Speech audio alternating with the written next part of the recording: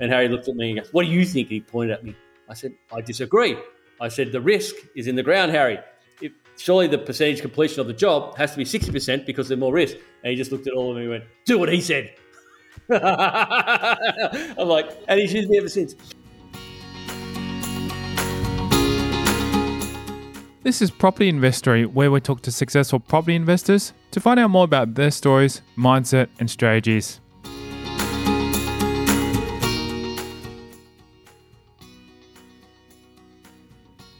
I'm Tyron Hyde, and in this episode, we're back with Tyron Hyde, the CEO of Washington Brown. With 30 years of experience at the company and a stint of living and learning in the jungle, his life has been nothing but unique. His skills and knowledge have earned the accolades of some well-known names. Yet his journey started with just a $1,000 deposit.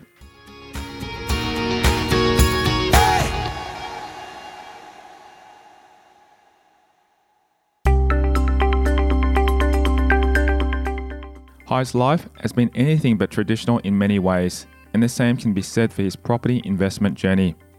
When he first got into property, he'd say he went down a different path to most, via quantity surveying rather than through bought properties. But I remember one time before my father died, I told him that I was doing this job.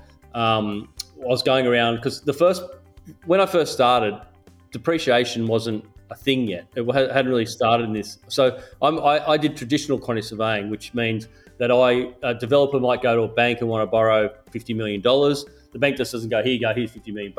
They'll go to a valuer and say, okay, well, the completed sales are worth $200 million. You've bought the land for $50 million. What's it going to cost to build? They go to an independent quantity surveyor that's on their panel, and the independent quantity surveyor will say, $75 or $100 million. And then each month you go out and you do what's called a progress claim, and you say, okay, well, you've excavated the site, you've poured the transfer slab, you've done the block work on the side. This is how much the job's been 7% complete, or probably 10% complete. Therefore, if the total building work is $75 million, the bank will give the developer $7.5 million and hold the rest. So you do progressive payments because they don't go, here you go, here's all the money. And so, yeah, I've got it right. There might be problems if they did that. So that was my first job, and I did that for a long time. And I loved it. I loved going out on building sites and talking to and learning construction techniques. And the developers that I met doing that were just fabulous. I have a coffee with them, talk about their building projects, and they love talking to someone on their site. It was a really good experience in that regard. So when I remember telling my father that I was going to these building sites and doing all this kind of progress claims, I just remember it's probably the one time I remember him being really proud of me before he died. So it was really good. He's met a large number of developers in his career, including one exceptionally notable name. Well, it starts from Harry Triggerboss down. Harry Triggerboss, my client, he's been a client for 25 years, but he uses us for depreciation because he doesn't use banks, so he doesn't need progress claims. He funds most of his projects himself. So I think he got to the point where he got wealthy enough when he just said, well, if it's Harry, he'd be like, the banks, I'll do it myself. So we only did depreciation for him. And also we've done some other things, like sometimes like when the GST came along, we had to value every project because it was quite interesting. In the year 2000, so June 30, 2000, God. So we had to go around to every project that he had, and how it worked was when the GST came on, if every building was 50% complete, all the work completed after that had to be GST payable, all the work complete. So sales would be 50%. And so we'd have to go to every building site he did and say, work out exactly what percentage completion of that project is. And it's kind of an arbitrary thing. Like, how do you value exactly what it's like? Because some arguments would be that a job is more complete when you're out of the ground because the risk has been taken out. And actually it was a kind of a interesting story where I remember being in this boardroom with one of the big four accounting firms, and I was only I must have been 27 or something, 28, and we're talking about how to value these different buildings at percentage completion. And the accountant said, well, no, you just got to work out exactly how much dollars you spent and how much you're going to spend. And if you spent 50% of the money, it's 50% complete. And Harry looked at me and goes, what do you think? And he pointed at me. I said, I disagree. I said, the risk is in the ground, Harry. Surely the percentage completion of the job has to be 60% because there's more risk. And he just looked at all of me and went, do what he said. I'm like, yeah. And he's used me ever since. The groundwork needs to be laid just right for the foundation to fall into place without any problems.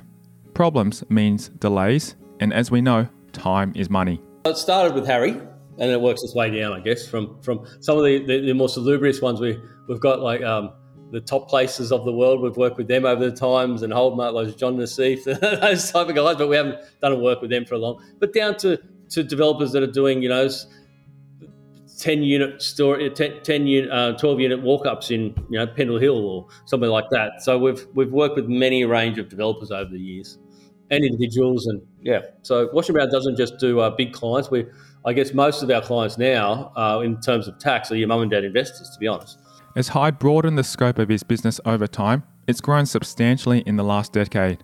Since Washington Brown has been evolving, Hyde gives us an overview of what the company is all about. Well, the main thing is, these days we do depreciation reports for whether you're buying a hotel, a residential 2-bedroom unit, a factory, commercial building. So we'll go out to the property, depending on what type of property or whether we've got the cost, we might not have to go to the property. And we work out what you can claim in terms of the wear and tear of that property. And that gives you a depreciation schedule, which will then reduce your taxable income. So basically, we're trying to save property investors money, and the ATO accepts what quantity surveyors or that we say, because there's a ruling on that. They accountants used to do it many years ago, and then they worked out that through the combination of our construction cost skill and our tax knowledge, it's a good combination to be the appropriate body to estimate these costs. As for his property journey, his first property was in typical Hyde style, unusual. Rather than a freestanding home or even a standard apartment block, he decided to take on an unconventional project. The first purchase I made was with a friend. It was probably the best pound for pound property. It was the best investment I've still to this day I've made. I was actually the QS on a project in Balmain, and I was doing the project certification, and I put down, and with a friend that I was living with at the time, we put down $1,000 each as a holding deposit, right? I don't know whether the developers accept it these days, but back then you could put down $1,000 as a holding deposit, and then the building went the builder went broke, and so the project got extended for like 3 years, and I was involved in the job and had to help the developer work out how we're going to finish this in terms of budget and literally paying the subcontractors directly, being involved in not just certifying the overall job, but certifying the actual individual subcontractors as well. It was a apartment block. It was an Balmain RSL, so on 440 Darling Street, I think it is. And so it was a big conversion. So it was actually quite a complicated build, and that's probably why the building price wasn't easy to get correct. And so, it was it was an existing building that had to be converted, like an existing RSL club converted into units. So very hard to price, right? Very hard to price. And so when the builder went broke, the developer had to take it over and take over on the trades just to finish it. And I helped him in that process. And so when it came to the getting settled, the 3 years later, the price had gone up substantially. And so we didn't have to borrow any money. But back then, so they would take the equity and they go, well, it's actually gone up 150K or whatever it was. So what the $1,000 that I'd put in had multiplied by exponential. So that was like and I had no money back then. I was like, my God, this is a good gig. It hasn't always been that good. Because it had gone past the sunset clause, the developer had his work cut out for him. He was a very fair developer. He was a wonderful guy. I learned an incredible amount from him. But what he did was he went back to some of the purchasers and said, oh, look, it's gone up this much. Can you put in, you've made $100,000 from this, or from the extra time. I'm just asking for 30 just because the costs have gone up as well. And everyone did. No one did it. He's made it fair enough for everyone to do it. And it was a fair point. But because I'd helped him through the way, he didn't actually ask. I was the only one that he didn't ask to do that, which was wonderful. So the girl that put in with me, Janine, at the time, she got golden ticket because she didn't have to do any work and she got the benefit of it as well. And we ended up selling that. We ended up selling it, but it was a good, it was a really good investment. So that was the first one. The other one I mentioned was another one. I didn't have much money, and so me, my wife Sandy, weren't married at the time, and my brother, we all went thirds in the deposit. And I think it's a good way for younger people to get into the market is to put in. You've got to have some rules around it, like what if someone wants to get out, have something written. If one person wants to get out, you should have something documented about what are your exit strategies. But again, because we didn't all have the money to put in, I was actually working on the job. It was the Finger Wharf, Lang Walker, Lang Walker, which is a beautiful. We just bought a small one better there.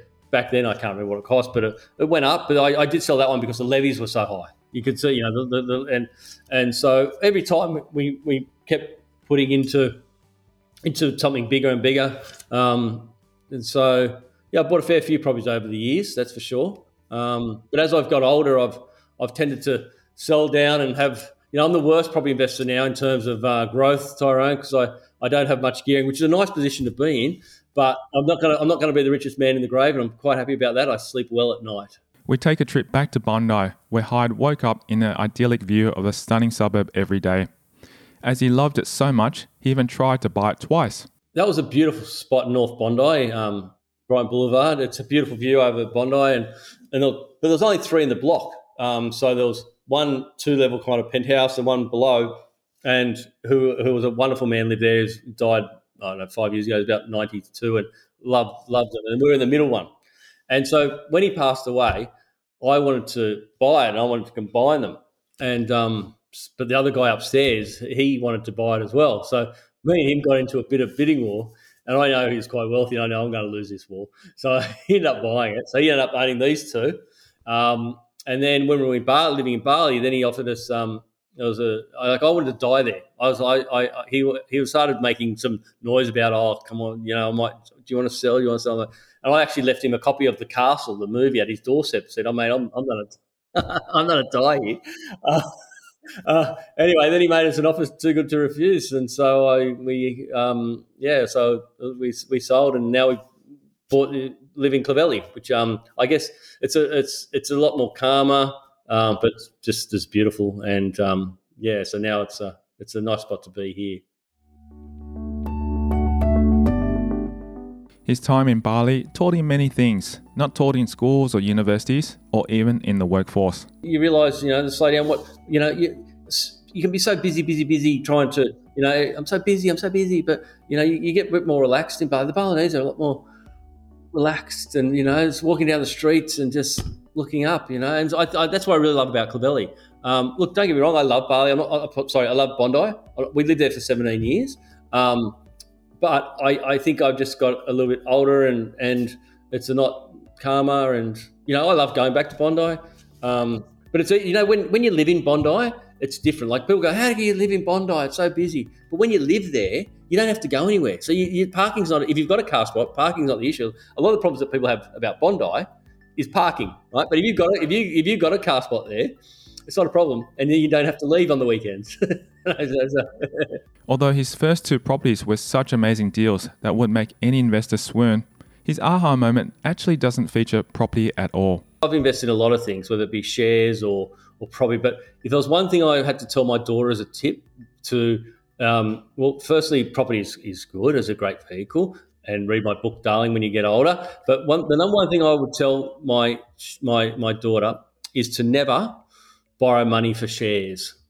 And I said this to her the other day. I said, Taylor, what's rule number 1 about investing? I said, never buy money for shares. I said, Taylor, what's rule number 2? I said, never forget rule number 1. I've right? Because I've made a lot of money in property, but I've lost a lot of money in shares. And I still invest in shares, but I never borrow for shares. Someone said to me once when I was younger, if you can't afford to own a share, don't buy a share. And I wish I took their advice.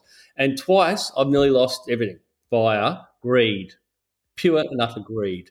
And that's why I guess as I got older, I've started saying, well, you know what, I don't want this debt. It's not that I made bad investments in shares. They were good shares. They were good companies. But what happens in things like when the tech crash happened and the GFC came along, you're forced into this situation where you have to either sell up, like if you've got a 70%, say you buy $100 worth of shares and you've borrowed 70 of that dollars, you've got 30% equity. If the stock market goes down 30%, which can happen, especially if you're in tech stocks or the wrong type of stocks, it's pretty easy to come back quickly. Your 30% is down to zero. So you've either got to prop it up with your own cash or sell. So I never ever, I thought, well, I didn't want to put good money after bad on these two occasions. So I was on and it snowballs because people are getting margin called. And even though you know they're good stocks, it might be BHP, it might be Commonwealth Bank, but you've just got to go, otherwise you've got to start drawing equity from to keep it. Otherwise, so the gearing ratio, so why I say it's greed, because I was too geared. I was too heavily geared into shares. And so my only saving grace was that I never borrowed money against my properties to put into shares, and I never borrowed it against the business. If he were to start his journey all over again, Hyde sees this one as the main things he wouldn't change. Like, I would have lost everything. If I'd borrowed money against the business or borrowed money against properties to put into shares, it would have just gone to snow. So at least if you keep the assets separate, they're not going to be affected. So I still invest in shares, but definitely I never ever borrow to do it. When I was geared, Tyron, I couldn't sleep because I'd be worrying what the NASDAQ was doing overnight. And I was like, what am I doing? It's not, and you're not focusing on your business. So at least when you're not geared and you just put them there and you go, okay, I'll just buy Commonwealth Bank shares. They're going to go up and down, but you can sleep well, Looking back on hindsight, if I was to start my share portfolio, now I'm not telling anyone what to do, this is your own business, go and lose your own money. I'd probably put non-financial all that stuff. It's not financial advice if I tell you not to do anything, is it really? They do nothing. Sometimes doing nothing is the best strategy. I've learned. Sometimes doing nothing is the best strategy. You don't have to do anything. Just sit back and wait, and wait and pounce. But if I was to start my share portfolio again, I'd probably put half of it into the fullbacks because you know what? Banks don't lose. They pay a pretty good dividend, and so I'd also probably, if I was looking back at my 20-year-old self, I'd probably say to myself, buy crypto when it first comes out. When they start valuing companies that have no earnings based upon their revenue, it's a sure sign that there's something wrong with the model, right? And another thing I've learned in life is when something like a private equity company buys a company and then sells it onto the market, right?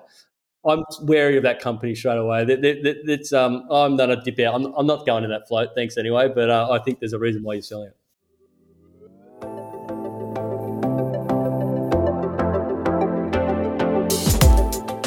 Coming up after the break, a debate about tipping doormen and what it means for the market. There's about 3 people that are in my life that ring me up at the top of a boom and say, Tyron, should I get in now? He explains how the hobbies he does in his free time tie in with how he flexes the muscles in his brain at work. I'm kind of an all or nothing guy. He lets us in on how he has his wife to thank for so much in his life. But luck definitely has a part of it. I was lucky that I met my partner, Washington Brown. I was like, and that's next. I'm Tyron Shum, and you're listening to Property Investory.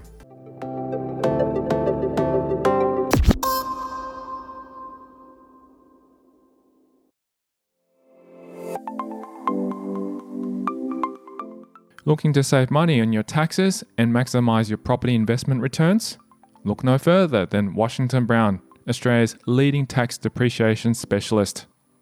Their team of experienced professionals can help you claim the maximum depreciation deductions on your investment property, ensuring you save thousands of dollars on your tax bill each year. Plus, with over 40 years of experience in the industry, you can trust them to provide expert advice and guidance with every step of the way. Contact Washington Brown today to see how they can help you save big on your taxes and boost your property investment returns. Simply visit washingtonbrown.com.au. Plus, if you order a depreciation schedule and mention Property Investory, you get a special offer from Tyron Hyde, who will send you a signed copy of his book, Keep Claiming It.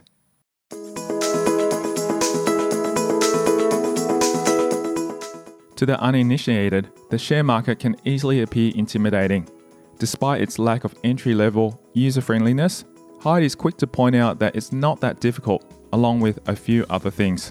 Every time there's a good company announcement by someone, it's the worst time to buy that stock because they already know it. So it goes up for the first day, and then the next couple of days it's gone. So you sell an announcement. I've worked out rather than buy an announcement because it's already priced in, and too many people know this. Inside knowledge must, even though it's hard to police, it's got to be there because you just can see it. As we've all learnt post-2020, share market crashes are just one thing that can put the property market into a spin. So I sold 2 properties during COVID because I could see that when prices were so low and everyone thought they were missing out, it's time to sell. Some of the properties I've sold over the years, I've thought, I wish I kept that one, but I've always generally put it back into the property market, just probably in a bigger way. But it just looked ridiculous to me, the amount of there's about 3 people that are in my life that ring me up at the top of a boom and say, Tyron, should I get in now? And when these 3 people ring me up, I know it's the time to sell. Right? They're like my own personal, what's that saying in America? When the doorman starts giving you a tip, you know there's something wrong. Well, I've got about 3 doormen in my life, and I know when they're ringing me up asking for advice, it's time to go.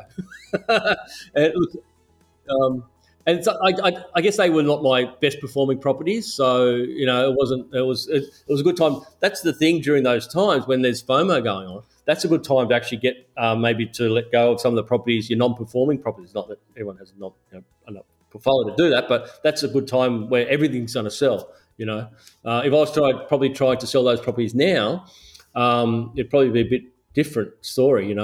One of his best deals was again an unusual situation. This time involving a commercial property. I didn't actually buy it in Washington Brown's name. I bought it in my super fund's name. And then Washington Brown became the tenant. And that is one of the best strategies. If you've got a business and you can actually own the property that you're within, and you could become the tenant, well, you've got no tenant risk. And so, and in the super fund, one of the best things about your super fund was until now, but your lower tax rate on your income. So I bought a 300 square metre office in Pitt Street, and Washington Brown became the tenant, and that income was going into my super fund, but only taxed at 15%. Obviously now, if you've got, they're going to raise that to 30% if you're one of those people that have over $3 million in your super fund, but it's still 15% under that. So it is a good strategy that you take out the tenant risk. And I bought that during the GFC, and that person couldn't get a tenant, and I thought, well, I can be the tenant, and so it was a great buy. And then I sold that in Bali just before COVID, which was lucky. I didn't know COVID was coming. I've got to be honest with you, Tyrone. Yeah, so lucky. And then because I'd set up the business for people to work a bit more remotely, there was a lot of vacant space within the office. So I was like, well, I don't need this bigger space. And so we just rented one down on the same floor, but a couple of suites down from where we were. And then he couldn't get a tenant, unfortunately. So he chopped it up into 4 small suites. And now I've rented one of them back off him. So it's gone the full circle. If pre-2020 saw everybody working in the offices and 2020 saw everybody working from home, Hyde settled on a happy medium that works for both him and his staff. I go back once a fortnight, once a week, just because, the social interaction and getting out of the house. And that's what most do, but we don't certainly need to. A lot of my staff, they live on, say, I've got one guy who lives on the northern beaches. He was travelling an hour and a half each way. He's got 3 hours extra to spend with his kids, and so they love it. And most of my employees have kids. They're not. We don't have many 21-year-olds. So they're more family orientated, and so they love the extra time to pick up their kids or to spend time with their kids. Everyone's getting an extra couple of hours a day. And especially, the dread of traveling, because I find that it's always been difficult, getting on trains and stuff like that. And man, when I was traveling to the city every day from where I was living, it was a dread for an hour and a half. As much as I love the quietness to get away and stuff like that, I just felt like it was just a grind. And you find that extra hour and a half makes you feel a lot better because you're not in all that kind of stress around you as well. But it's not a grind when you're only doing it once a week or once a fortnight. Hyde has written 2 books, but the process to publication wasn't quite the stress-free experience he had hoped for. And then the laws changed in 2017. And so they had to, we can no longer claim depreciation on plant and equipment on second-hand properties anymore. And so all this kind of half the book went out the window. So I had to rewrite it and came up with keep claiming it. And so, which covers all new budget changes.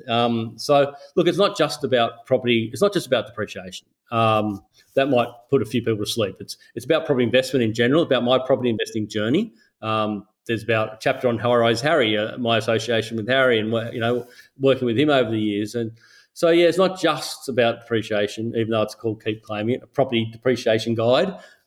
It's about property investment. So the funny thing is, I think the number one overwhelming response when I launched it was, wow, Ty, it's actually readable. Thank you. And I joked that it became a bestseller, and where's Australian bestseller? And I say, well, because in order to have a bestseller on your book, you have to sell minimum 7,000 copies. And I say, became a bestseller. I said, the fact that my mother bought 5,000 copies is completely irrelevant. When I launched it, I actually said to the publisher, because I just thought it was a marketing thing that people just put book, bestseller on it. And I thought, everyone just does that, don't they? And I said to my publisher, can you just put that on it? No, you have to actually legitimately. I went, really? I just thought it was marketing. But there's actually laws around that. Some people claim that writing a book is a bit like running a marathon, but only a few can claim they've done both and have the ability to compare. I've done 4. I don't know whether I've got a sore back now, Tyron. I don't know whether I can do another one. But I've done 4. I did Sydney when I was about 30, and then I had a break. And then I've always wanted to do the New York one. That was probably one of the highlights of my life. The New York Marathon is special. You run through the all 5 boroughs of New York, and you run through. You run up to Harlem, and the sound of Rocky beating through the streets of Harlem. So you're at it like the 32nd kilometre mark. You hear it through the streets, and it's the whole way. When I was doing the marathon, I wore an Aussie shirt, right? And I had on a go tie, and then on the back, I had Aussie, Aussie, Aussie, right? And so the whole way I hear Aussie, Aussie, Aussie, oi, oi. And then on the back I had oi, oi, oi. So I'd hear Aussie, Aussie, Aussie, and then I hear oi, oi, oi on the whole way. And and through the New York Marathon, the whole way it's like 7 to 10 deep on streets. It is such a huge event. It's huge. And they've got like bands on every street corner. They've got like gospel choirs, and it's something special. It really is special. And then you run through Harlem, and then you come back down. You finish in Central Park. And then when I got to Central Park, there was my wife and my daughter and my mum waiting for me they've got grandstands there, and I was so emotional. I was, oh, I did it. It was really, really, really, really special day. Really special. The 42-kilometre New York Marathon was definitely a fitness test and a half, showing Hyde he had the ability to conquer his physical goals as well as his property goals. I'm kind of an all-or-nothing guy because the marathon's a big challenge. Mentally, it's more of a challenge. So when I do it, if I commit to one, I reckon I could still do one. But it's something like, because you've got to train for like 4 months at least to get there, because you do it in increments. You might start with doing 10Ks and then 12Ks, and what you tend to do is you do one long run a week. So you might start 6 months out or 5 months out. You start, so it's 10. Then the next weekend on a Saturday, you might do 2 intermediate runs during the week, and then on the next Saturday you'll do 14, and then you'll keep adding it closer to.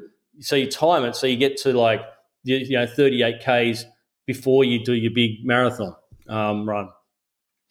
So so it's a process. You've got to build up your legs to get to that point. But then if you do it at 38, if you only run 38, let me tell you that last 4Ks where you haven't done that extra 4K, it kills, right? So I've actually read other strategies where you actually run a further than a marathon before you run the marathons. It's so interesting. It's about strategy as well too, because it sounds like you got to have a plan. You can't just go and run that marathon thinking that, it's mental. It's all mental too. But when you're actually in the marathon, so it's sometimes it's harder training because you've got there's no one else there saying, come on, like when you're there and you're slowing down, people will come and help you. Come on, let's go. And come on, you're like, okay. I broke 4 hours. I think I did 350, something like that. Yeah. So it's a long time.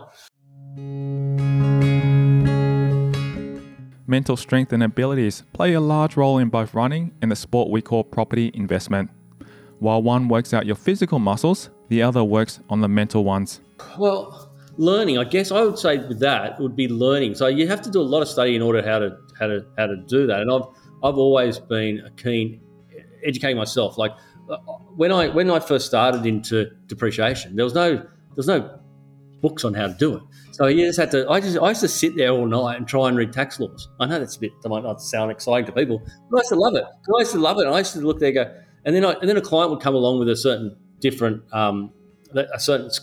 case, or they've done something different, because there's so many ways of structuring or different scenarios in property that we still do all the time. There's different leases. There's different. They've bought a property halfway. It's been half renovated, or the builder's gone broke, and then they're taking it over. And so, how do we then structure that into what we end up giving the client a report? So there's many different ways and different rulings on those type of things. And so I'd try and get my head into that, so I could give the client the best knowledge for them to save money, I guess.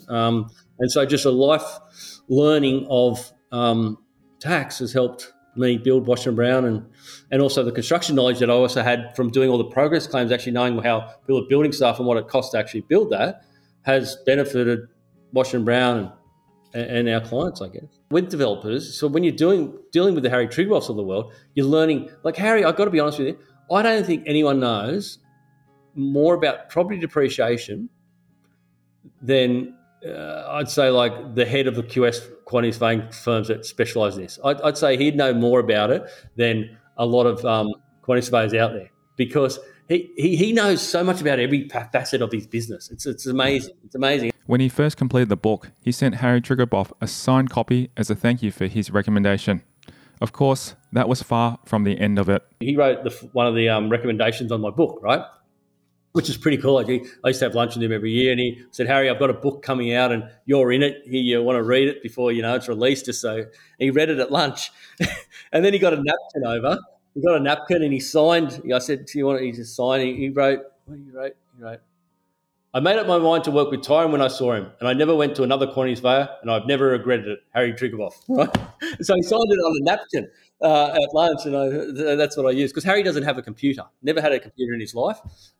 He doesn't need a computer. He knows if he can back then. If he knows he can buy land for $50K, build it for $150K. This is back a long time ago, and sell it for $400K. It works. Why do I need a Macquarie Bank spreadsheet? So when I sent him the book, he must have read it, and then about his executive assistant phoned me up about a week later and said, Harry wants to buy 6 more books. I went, why? She said, because he's making his executive team all read it. So they had an understanding of it, which is good. Out of all the things you've done, your business, your property and stuff, how much of that success is due to intelligence, hard work and skill, and how much of it do you think has been because of luck? Oh, that's a good question. And I think any successful person that says that luck doesn't have a big part in it is lying. I was lucky. I'm lucky to meet my wife, for starters, okay? And this is true because I was lucky that she'll love me saying this, but I feel like sometimes I'm the luckiest man in the world. I actually, when I die, I want to have the song "Lucky Man" played at my funeral. But luck definitely has a part of it. I was lucky that I met my partner, Washington Brown. I was lucky that I met my wife, because in year 12 I wasn't going. Year 11 I was a bit of a rat bag and I wasn't studying that well. And then we kind of got together in year 12 and I saw that maybe I should start studying. And if I didn't meet her, I wouldn't have studied enough to get the marks to go to university.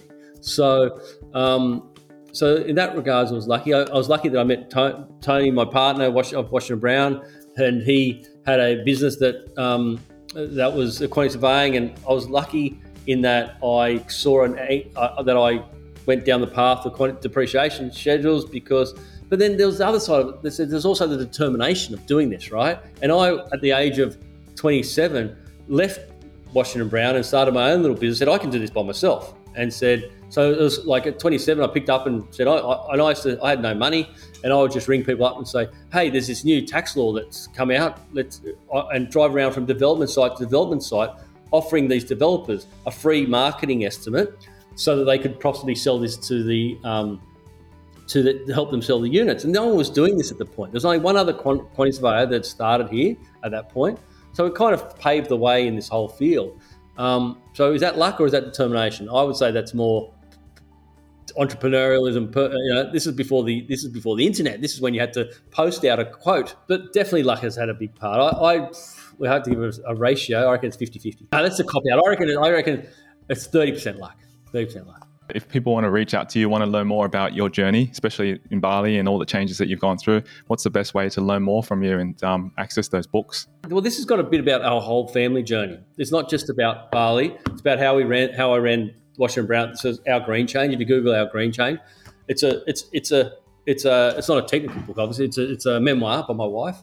It's a story. You learn about, if you're sitting there after this podcast, Google Google Green School and click on the images, and you'll see what a fantastic what structure these are. Every day they have architectural walks through the buildings there. So if you're in Bali, they encourage you to visit the school and walk through it. I had a meeting yesterday with a financial planner that I'm talking with at the moment. And he's got kids, I think 9, 7, and 4. And I talked to him about it. He'd never heard of it, and I wasn't there to sell the book or anything. We're just talking about it. And then I get a message from him an hour later saying, just bought 3 books. My wife's really interested in this school. I'm like, I'm not an ad for the school, but it is, it is a pretty unique experience. And the good thing is the time zone. So people, I think, especially now with COVID, people are going, well, maybe I can travel and study and kids can work. If I can work from home all the time, maybe I could work from home somewhere else. Bali is not, it's not cheap anymore, but it's more affordable than Sydney, right? And so we rented our apartment out where we're in Bondi, and that paid for our lifestyle, right? We didn't live in a big mansion. We had an open plan. We had an open house, which for compared to what some of the Western places live down in Canggu, we're pretty modest in a local community that we lived in. But that also, being open plan, meant you have frogs jumping through your living room and snakes and all those type of things. So we were living in nature. It was beautiful.